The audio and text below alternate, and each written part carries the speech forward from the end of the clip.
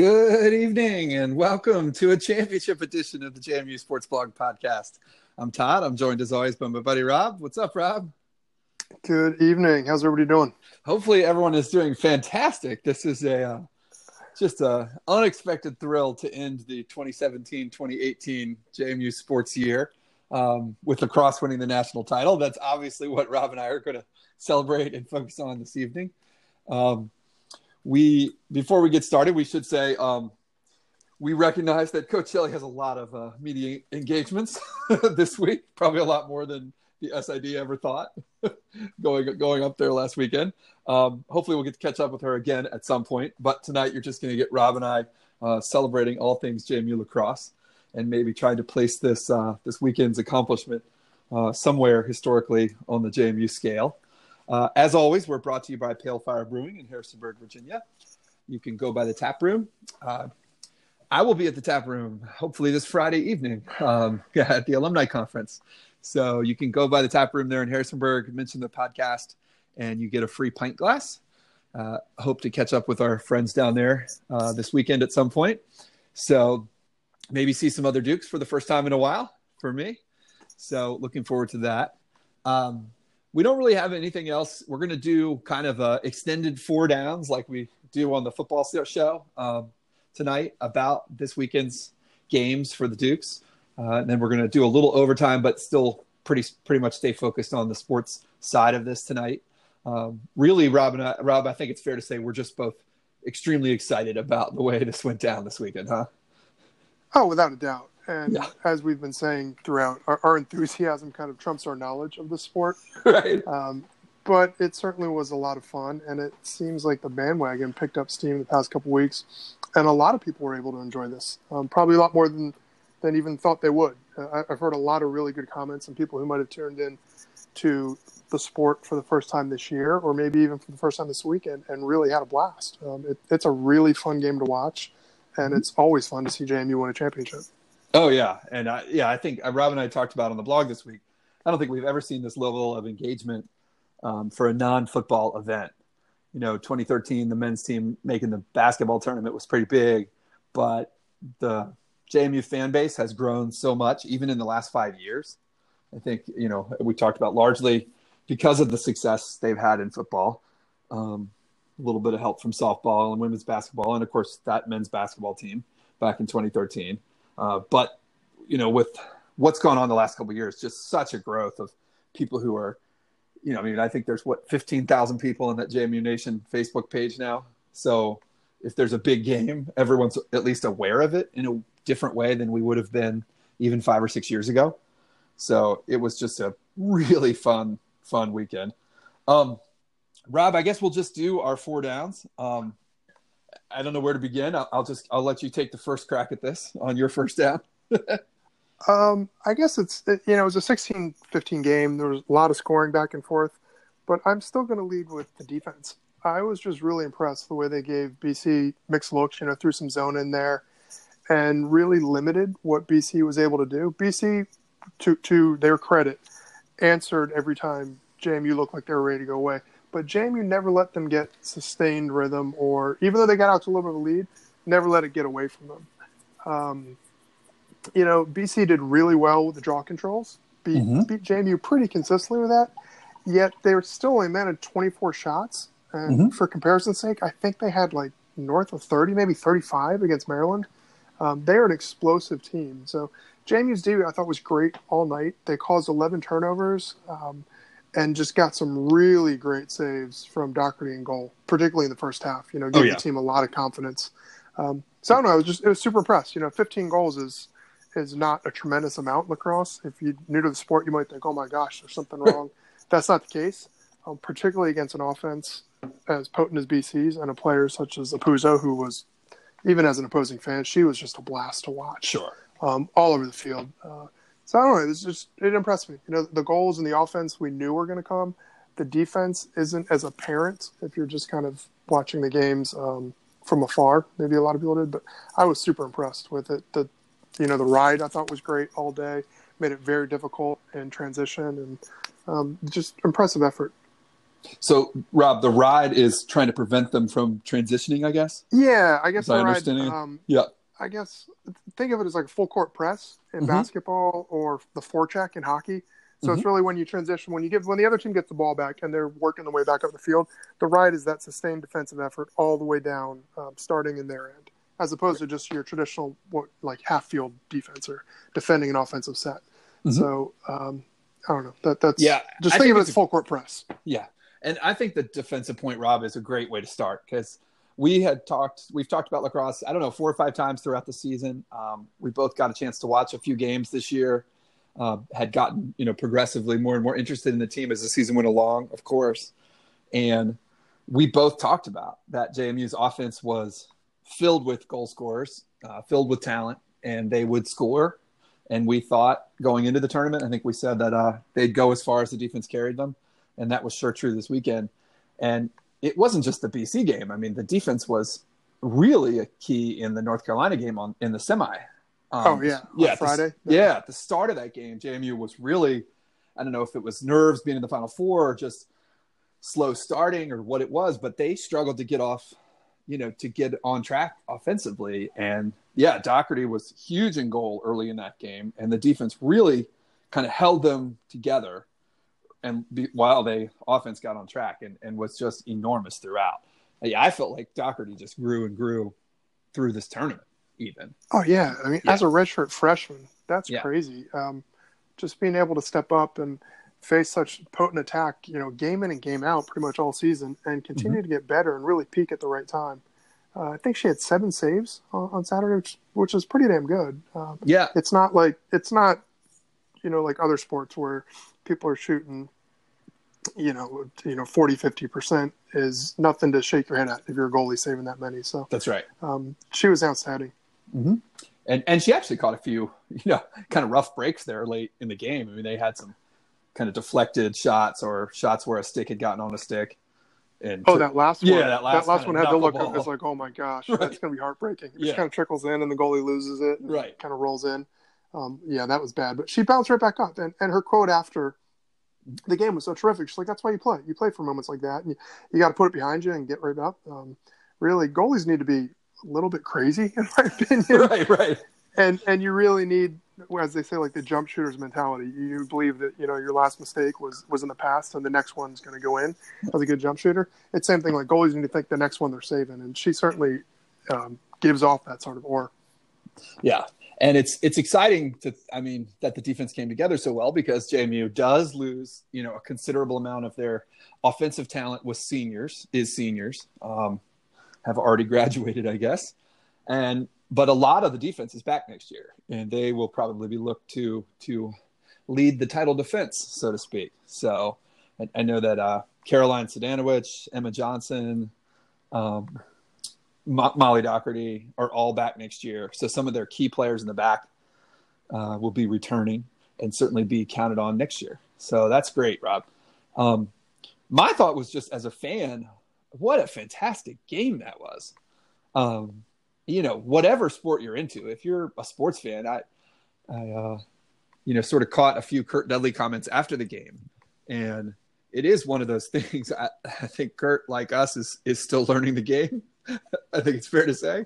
And, but that game was back and forth. Both teams had a lot of runs. I don't know. It made me go back and rethink, like watching the first 2 games against UVA and Florida.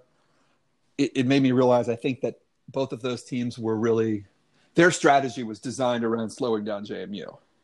Yeah.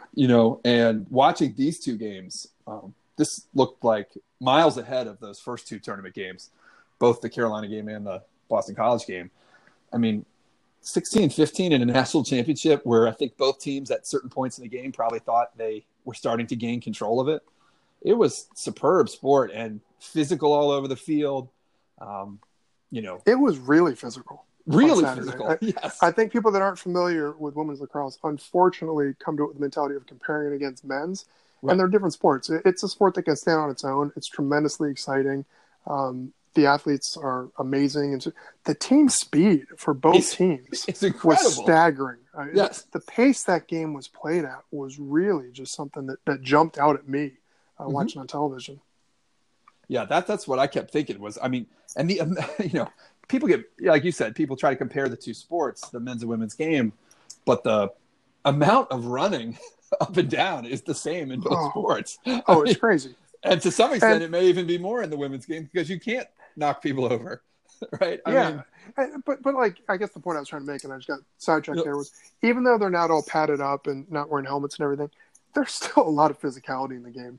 It's like people who say basketball isn't really a contact sport. Well, then, go try to drive against LeBron James or post somebody up. Like, there's a lot of physicality in games that don't involve tackling or body checks. Yeah. That was a very physical game, played down low, and I don't know. There's just tremendous athleticism by both teams. Yeah, I don't know if you were to talk about this, but I love the that Elena Romsberg play after Boston College scored that goal, and the girl kind of ran into her. She just chucked Sergio Ramos. Yeah, just chucked her down. And the BC fans were highlighting this and like, oh, look at this. And I was like, well, I mean, this is championship weekend here. I mean, yeah, exactly. That's just too play the game. Yeah. You notice, like, BC players didn't really seem to take exception to that. It just seems one of those things. Like, you go in and you're going to fight for those goals, and sometimes you get them and you pay the price.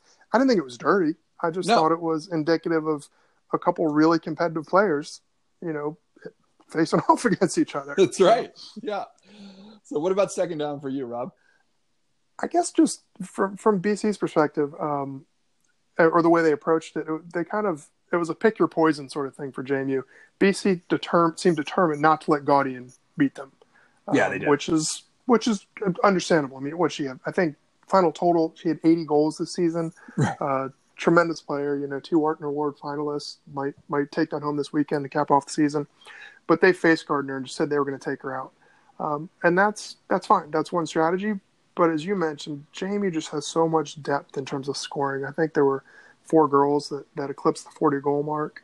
Mm-hmm. And we saw that, like, from the get-go. Other players, I wouldn't say they're secondary scoring. I mean, Morgan Hart, who I think had probably around 30 goals. Mm-hmm. That's pretty good. But when somebody like that is your 5th or 6th scoring option and steps up right out of the gate, I think she had 2 first-half goals. I think they were the 3rd and 4th goals of the game. Mm-hmm.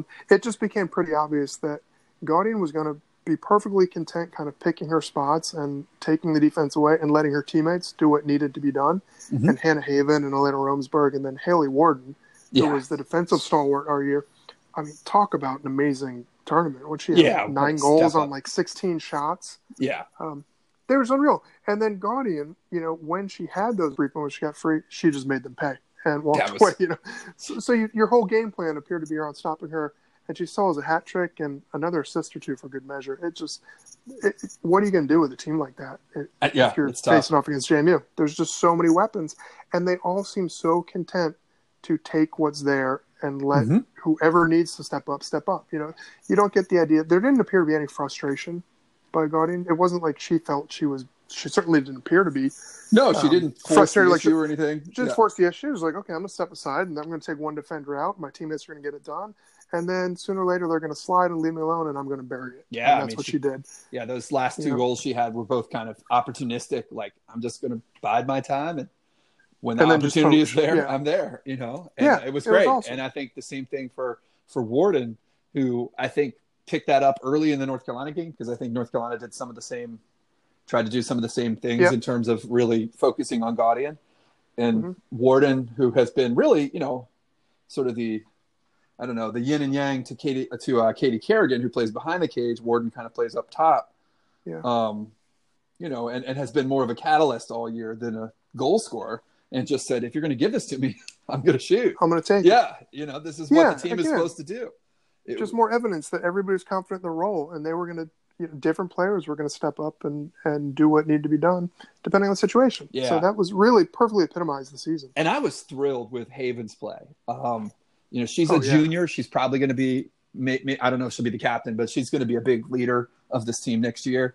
And she's a player that a couple times on here, I've been a little, not to say critical, but just, she is a shoot first player. She is a real offensive player who is not going to, has never met a shot she didn't like.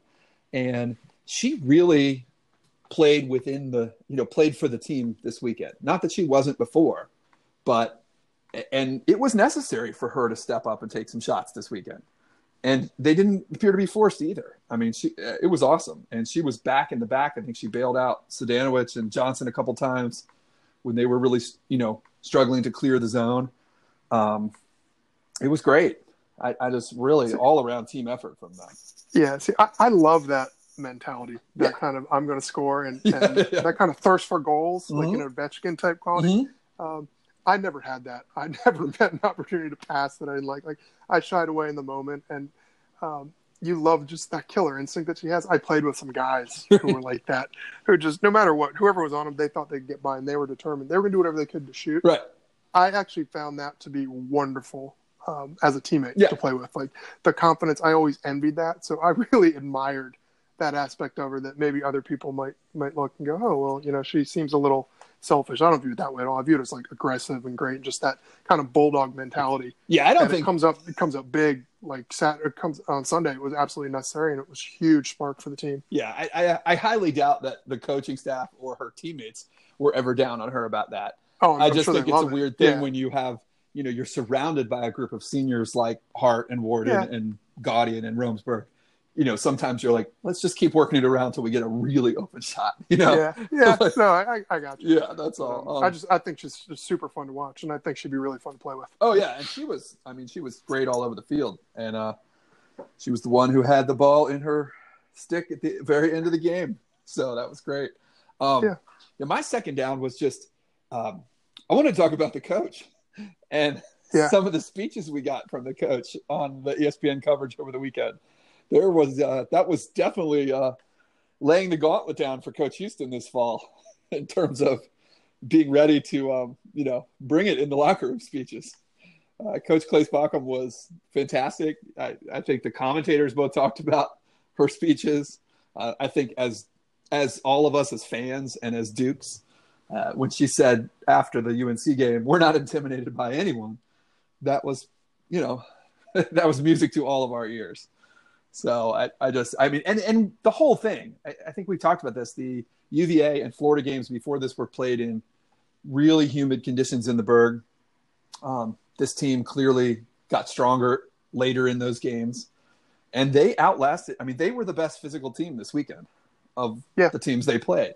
And that's a huge credit to the assistant coaches, to the strength and conditioning staff, to all the off-season work that the women put in getting ready. But there's no doubt that just all of that is a huge credit to the coaching staff. And it's awesome what we have going at JMU right now. So, and then from a purely selfish perspective, I feel like I'm off the hook for my incredibly awkward is the national championship the goal question. You are completely off the hook. I meant to start the show with that, Rob. Yeah, you are now completely off the hook. Yes. And little inside baseball here. After that happened, we ended that podcast, and I started texting Todd. I was like, "You need to edit that crap out. That was so bad. I feel like I just embarrassed Coach, put her on the spot. I didn't mean it like that, and I really didn't. It was just more evidence that I have no idea what I'm doing on this podcast." Yeah, for anybody that doesn't know, we had Coach on for a preseason preview, and we reposted it on the blog yesterday. If you want to go back and look at it, and Rob did put her on the spot, saying, "Is the goal a national championship?" And to she answered right away, yes, that's always the goal. Well, she's like, well, she kind of couched it and like, you're a moron. Why are you doing this to me? I'm very interested in finding out how coaches and different teams and different sports approach preparing a practice. Like, I know Coach K in basketball. I know a lot of people hate him, but he's kind of famous for treating the NCAA tournament as 3 mini weekend tournaments. Right. Like you just try to win each weekend.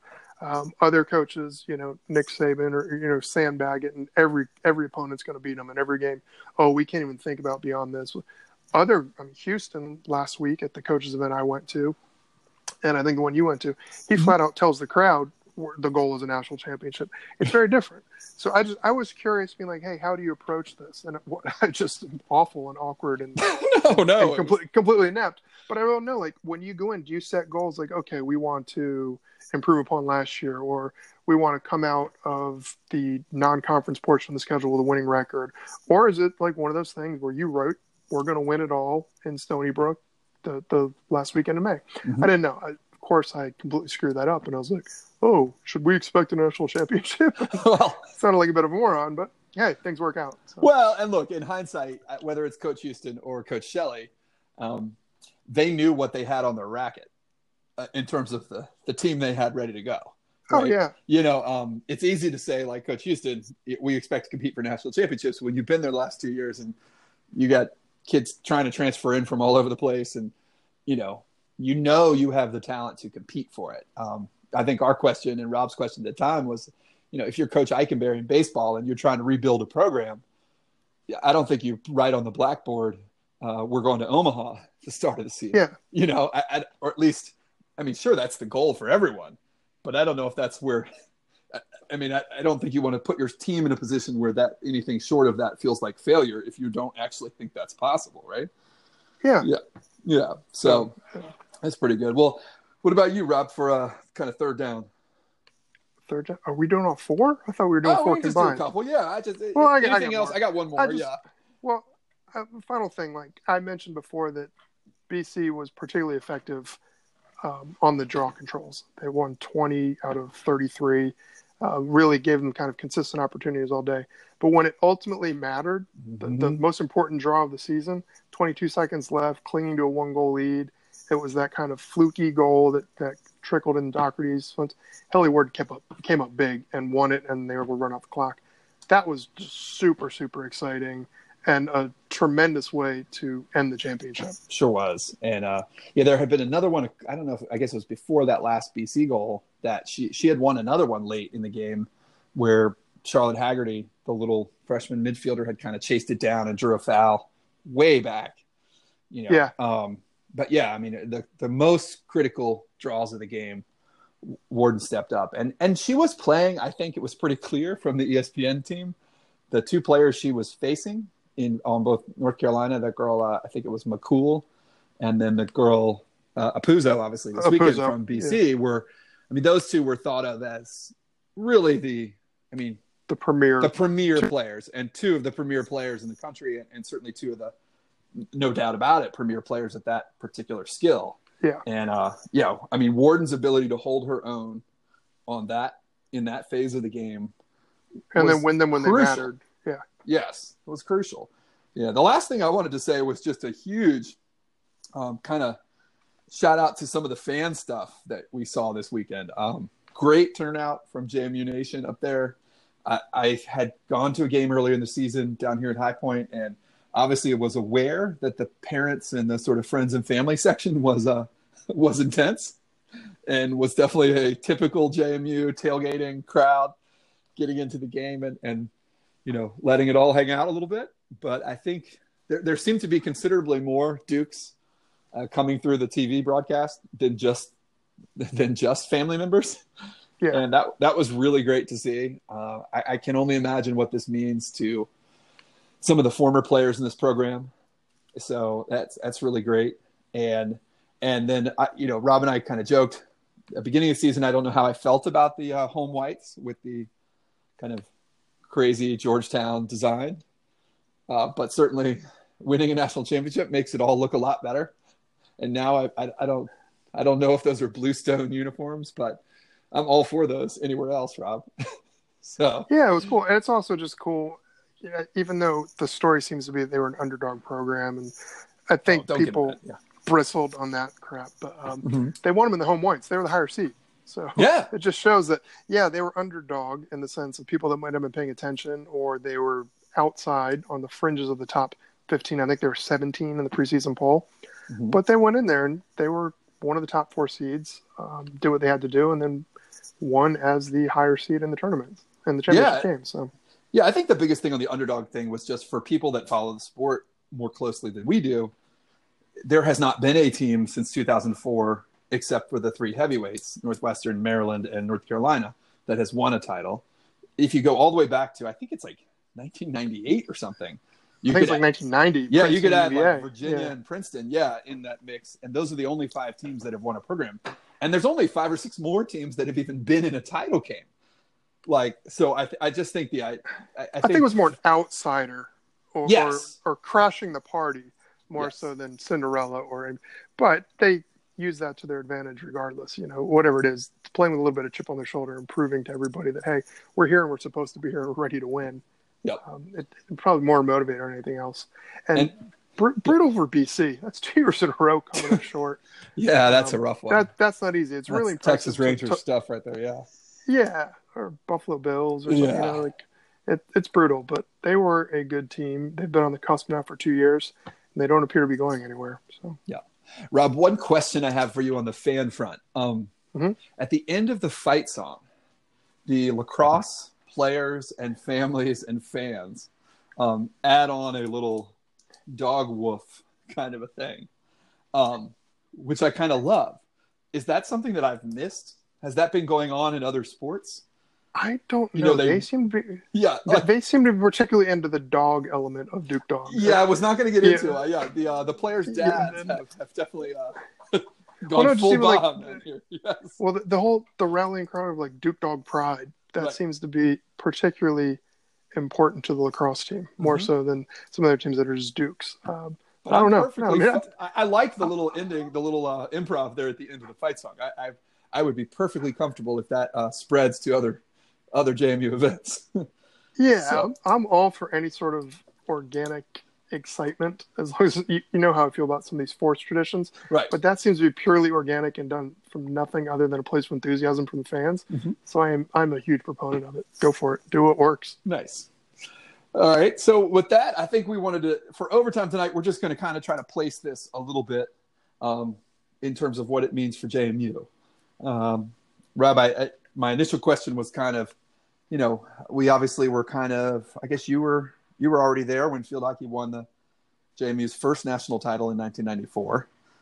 And that was sort of like this, I don't know, just like a weird anomaly in the universe until JMU won the football title a decade later.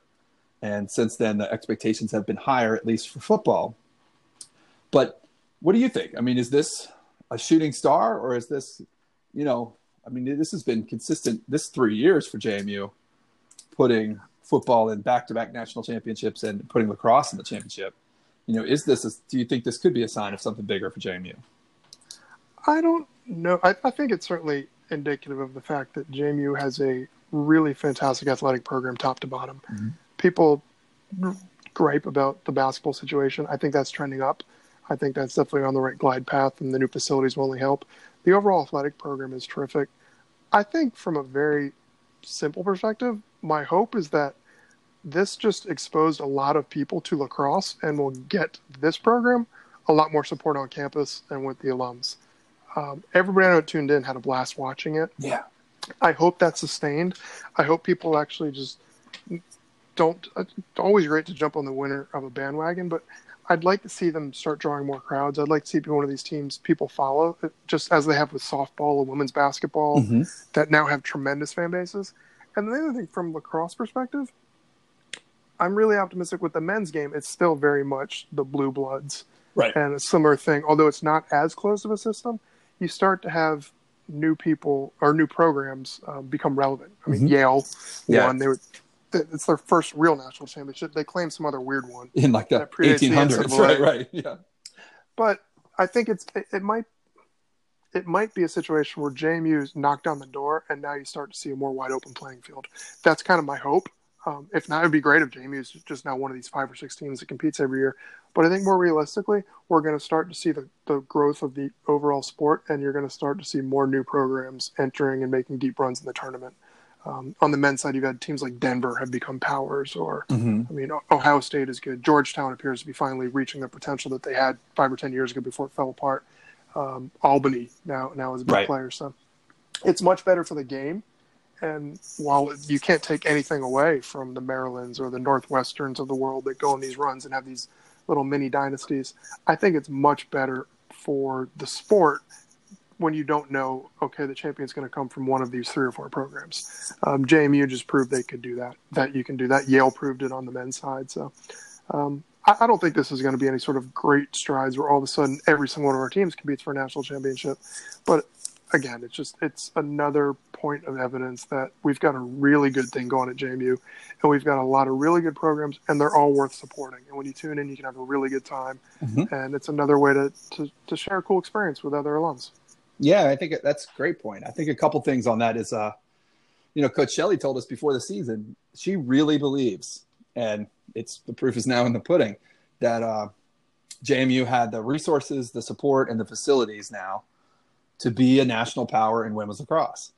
And, they certainly have the recruiting, where they recruit their students from happens to line up perfectly with the lacrosse, the hotbed of lacrosse recruiting.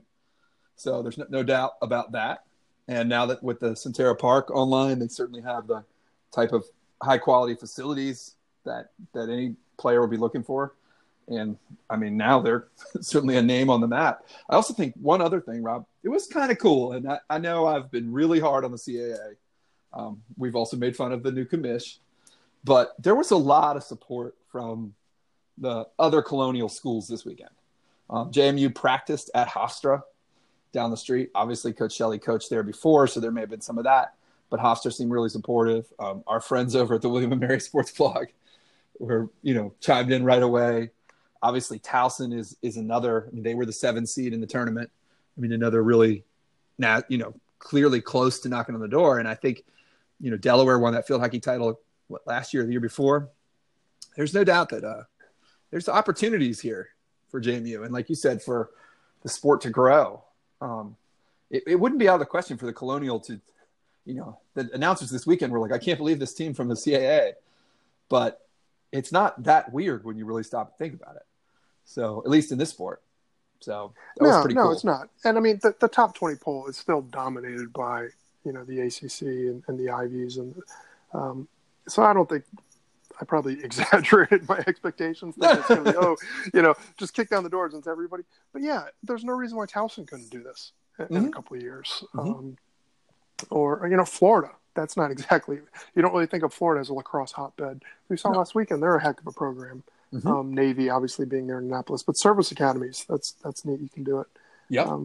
Colorado, Stanford. The game is growing. So this is good for the game. We don't need to see the same 3 or 4 teams just trade off 3 or 4 year runs where they win it back and forth. And the other cool thing I think on the bigger picture is just that, that 94 field hockey title was amazing. And just like a bolt of lightning for JMU athletics, for sure. But there wasn't the ability to sort of amplify your message and your excitement and talk about JMU and the school and the program and the athletic program and everything they have to offer. I mean, it was really hard to get that message out back then.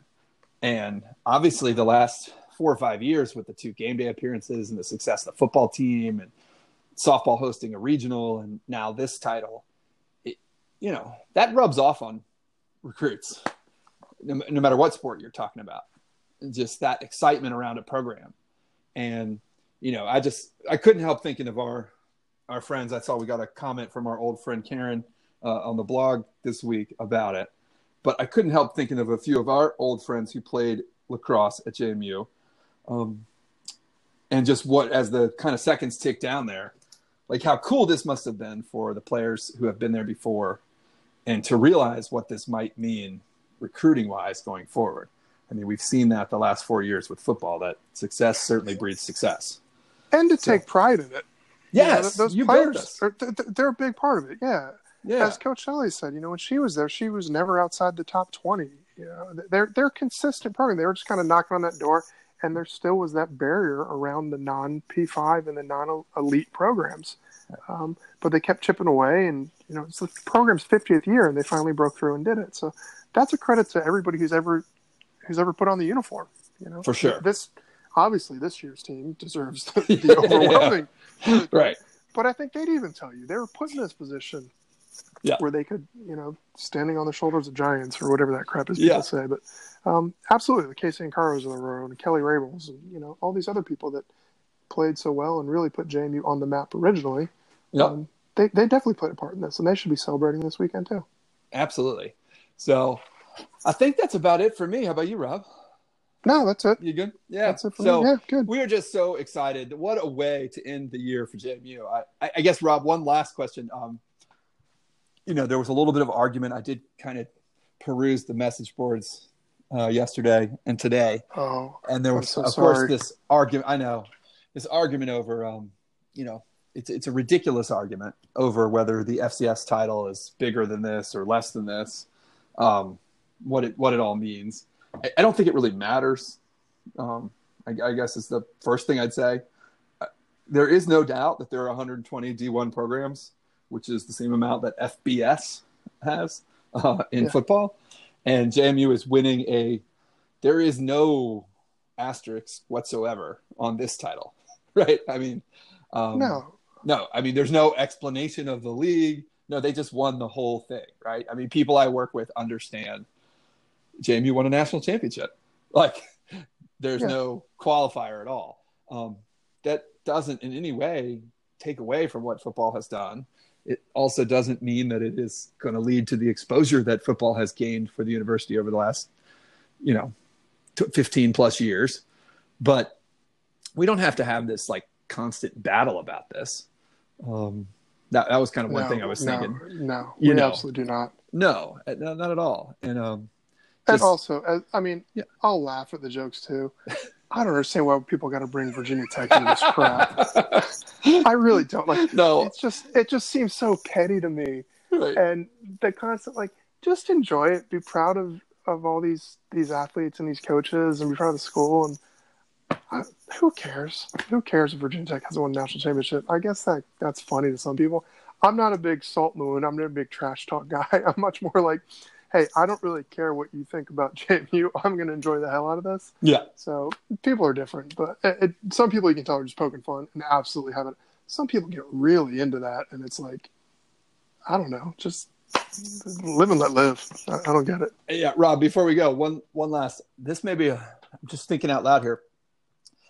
I'm probably committing sacrilege here, but I'm not entirely sure that I would trade this championship for this past year's football championship. Just in the sense, I mean, look, on a personal level, I got to go to those games. I love it. Rob and I obviously put a lot of time and effort into football. We're incredibly passionate about it. But I guess in what it means for the whole university and for the whole athletic program, like football has put their stamp on where they are. And that wasn't dependent on 5 turnovers against North Dakota State in the championship game this year. Like, they'd already earned it. This definitely is the clearest sign we've seen that Rob and I we've been appreciating for the last couple of years that JMU is having a moment, right? Like, this last 4 years has been all the other great things in the past acknowledged, but this has been something else. Like, and we've all been just thrilled to be a part of it and be around it and see it the last 4 years. This was like such an icing on the cake of that. Such a fun thing. So, you don't have to compare the two at all. And that's probably wrong of me to even think that. But what a way to end this year. JMU is definitely having its moment right now for JMU athletics.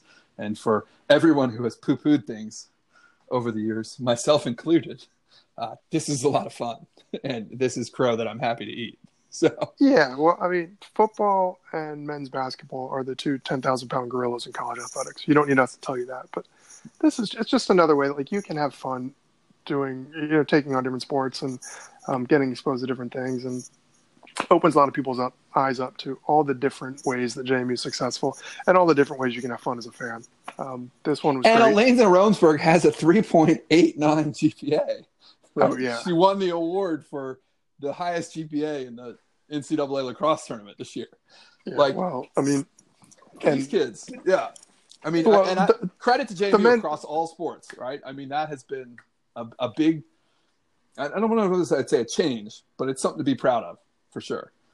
Yeah, and lacrosse has grown, men's and women's. There's much more diversity in the game. It's not just prep schools or elite private schools from Long Island, D.C., Maryland. It's different, right. But you used to watch the men's tournament, and one of the things everybody used to joke about is the announcers would always talk about how these guys are playing on Monday and do it Goldman Sachs on Tuesday. Like, it's a different sort of mentality. Right. And I actually shared an office with a guy who was a 3-time All-American from Princeton for a while. And the connections this dude had were insane. He could pick up the phone and get access. I mean, whatever. Yeah. It's a different sort of sport. So it was nice to see. Lax Bros roll deep. Yeah. Yeah, they did. Yes. Yes. But it's more diverse now. But again, it's still nice to see people who are true student athletes, like Atlanta Remsburg, and can succeed both on and off the field. And what a way to cap their senior year in their college careers. Unbelievable.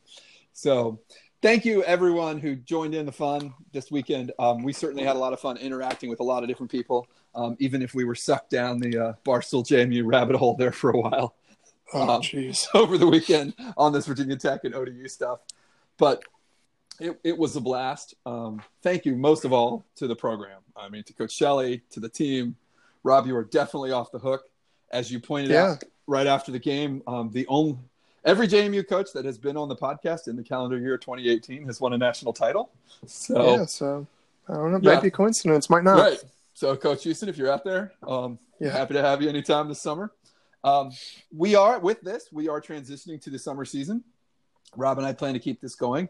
As the summer goes along, I'm sure we will get more and more football related. We will be a little in and out with our own personal schedules this summer, but we will be here for sure. Hopefully we might even get to talk to Coach Shelley again here in the next couple of weeks. So that'll be fun. Could even be a bonus pod if we have that crammed in sometime this week or next week. But we'll have plenty of JMU related stuff to talk about. And thank you to everybody who has, I mean, it's incredible. Just last thing, right? Thanks, Rob, to everybody who's joined us for the pod and the blog this year. We really started this before last football, so this is the end of our first full calendar year of JMU podcasting. And thank you, everybody. And we will see you hopefully at Pale Fire, if not this summer, then in the fall or down here at NC State on Labor Day. So thanks, Rob. All right. Have a good one. All right. Go Dukes.